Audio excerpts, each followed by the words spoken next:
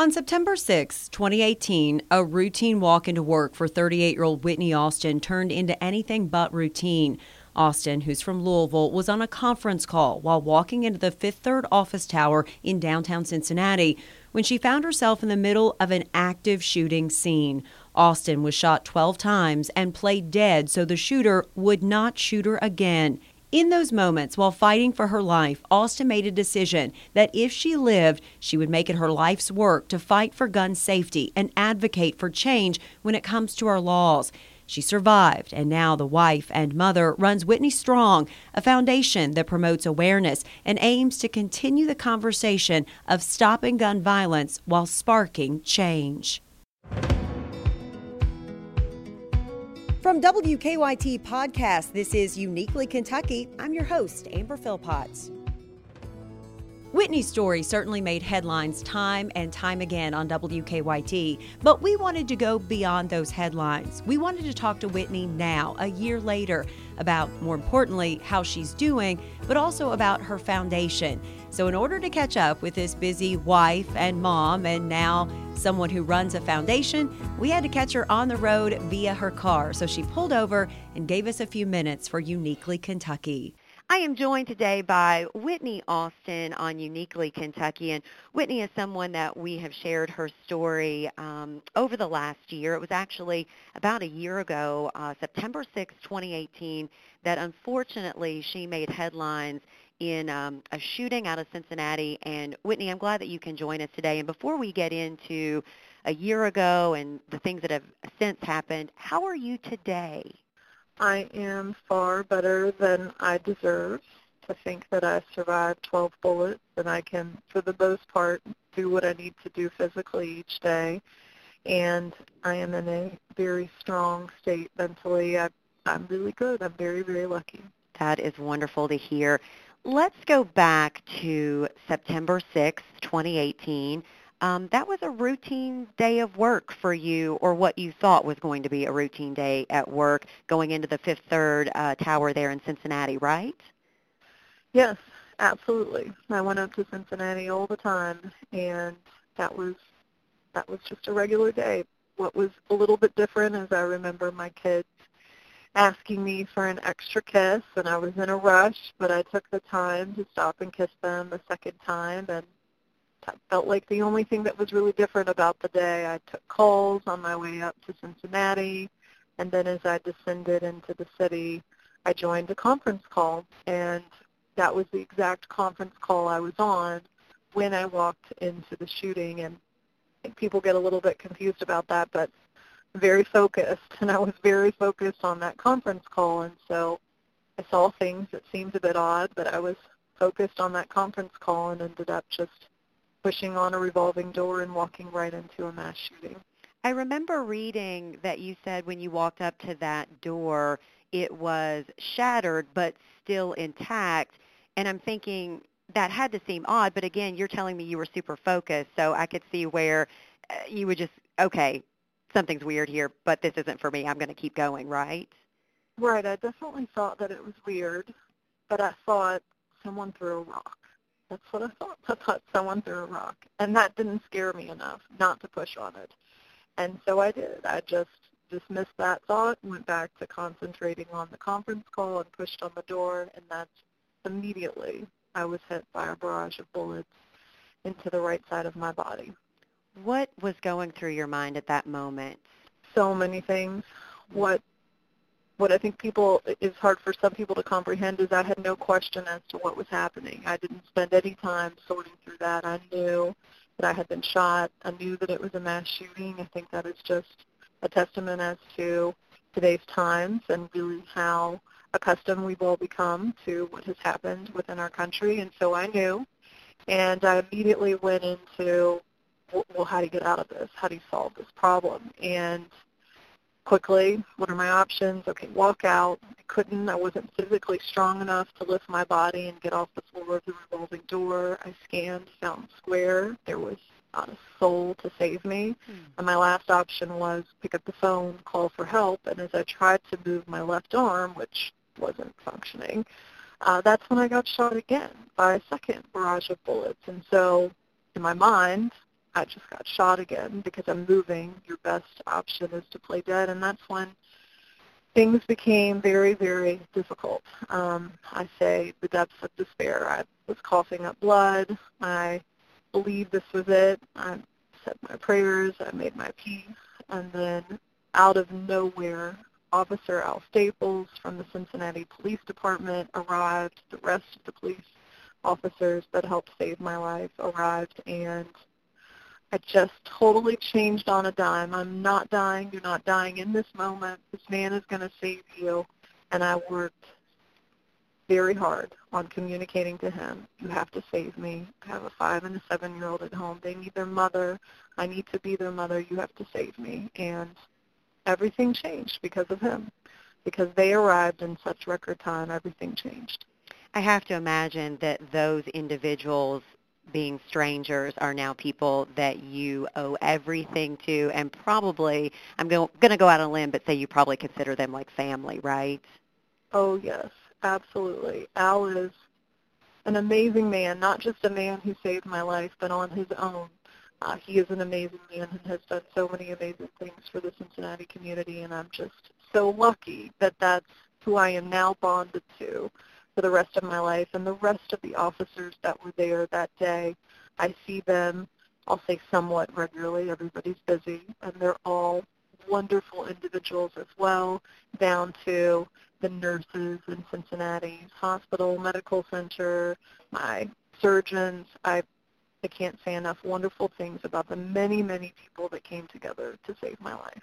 I find it so sad, Whitney, that we are in this age of our life where no longer when things like this happen and you're in the moment, and no one wants to be in the moment of that, but the first thing you think is, I'm really in a mass shooting. There was a day and time where that would have been happening, and I'm probably pretty sure you and I would have thought, what is going on? This can't be happening.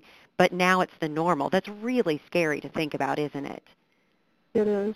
It is very scary, and I think it's even more scary to think that I was thankful in that moment that it was just me and I wasn't stuck in that predicament with my small children, and like so many other people across our country where that is the predicament that they're stuck within, and many of them don't get out. So that's really what drives me to do the work that I'm doing, is I know how horrific and how traumatic this is, and I don't want anybody else. Sure. I had read that you had been moved by other mass shootings, and if I have this correctly, I read that you had said sort of in that moment as everything's going on that you were so angry that you hadn't done something to prevent a situation like this happening.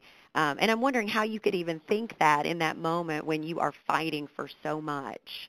Yeah, it was in that brief, that is correct, it was in that brief moment. So once I shifted from I'm dying to I'm living, and this man is going to save me, he didn't immediately save me, which was another moment of brief frustration. Why isn't he over here right now? But I now understand they've got to eliminate the danger so that no one else can be injured.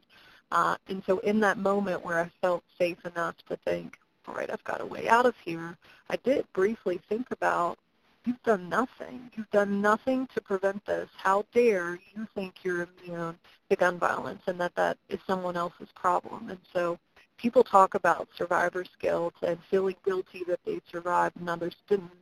I didn't ever per se have that. I felt guilty that I had done nothing to stop this from happening.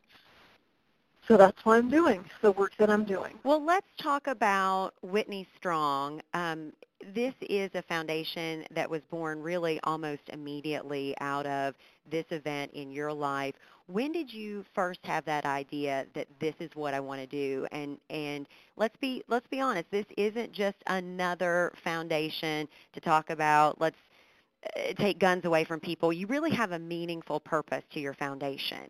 Yeah, so within 24 hours of being shot, I knew that I wanted to do something, and being stuck in the hospital for almost a week, my husband and I, my body couldn't do much, but my mind certainly could, and we spent a lot of time talking through how can we approach this in a different way.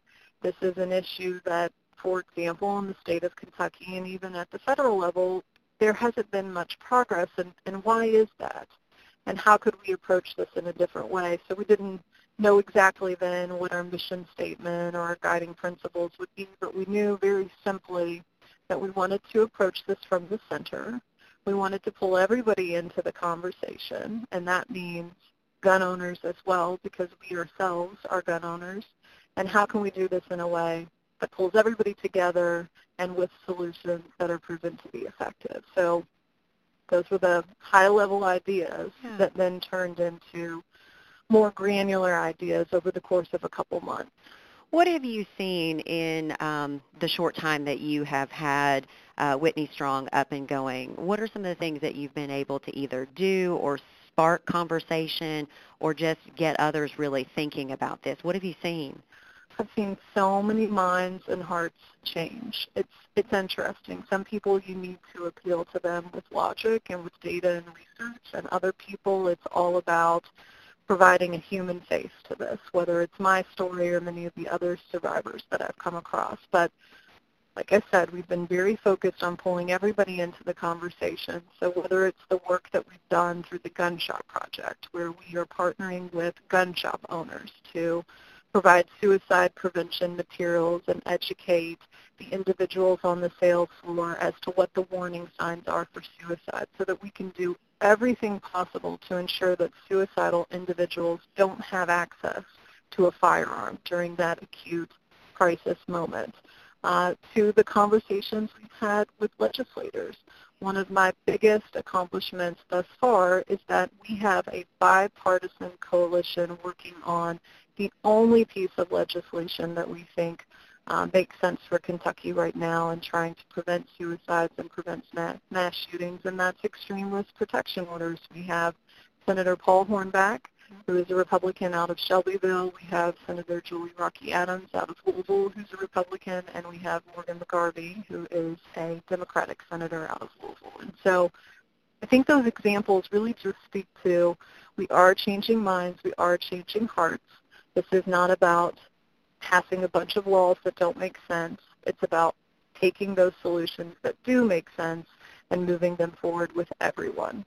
How do we start, Whitney, do you think, the conversation, in our own communities, maybe on a smaller level, because this is an issue that can divide people really, really quickly? How would you say if people want to, get this conversation going in their communities, what's the best way that they kind of start engage that process? Well, so first off, I think that they should follow along with Whitney Strong, because we'll give you plenty of opportunities to volunteer and participate, and you can do that through social media at Whit Strong. But then secondly, I would really encourage you to talk to people who think differently than you. And if you are a non-gun owner, then talk to a gun owner. If you are a Republican, then talk to a Democrat, and vice versa. What people need to understand is we have more guns in this country than we have people. 4 in 10 households are gun-owning households. So we have lots and lots of gun owners, and a majority of them are responsible gun owners. So this is not about demonizing or ostracizing that population. It's about talking to them about what steps we can take to ensure that gun owners are responsible. So I think it really boils down to talking to people that have different opinions and doing it in a cool, calm, and collected way to figure out where do we have common ground, because we do. We absolutely have common ground. Did you even care to understand, maybe, logic is not the right word, but the gunman in your case, of where he may have been coming from? Was that part of something that you needed, or you didn't, quite frankly, care what his reasoning was behind on why he decided to do what he did that day? And obviously he's not here to, but learning or discerning from maybe, what people were able to find out. Was that something you even cared about? Yes, absolutely. I'm a problem solver by nature, so of course I want to figure out what led to that day and all the steps before.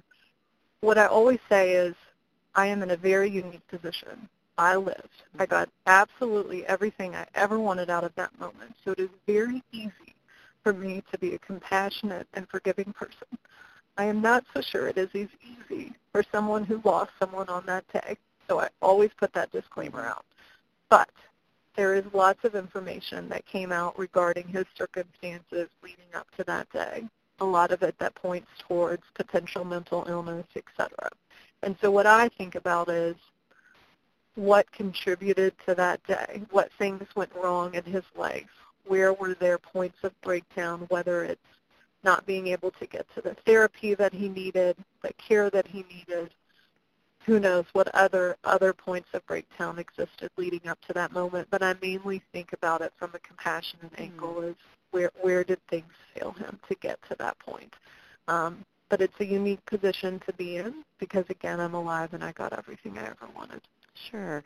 What goes through your mind when you're like the rest of us and you turn on the TV and you see that there has been another shooting of some sort, or you get an alert on your phone? What goes through your mind in that instant when you see that again? Obviously, I've had a good amount of experience with that since September 6th of 2018. Sadly, I learned very quickly that I could not pour into the details of those shootings because it sends me into a tailspin.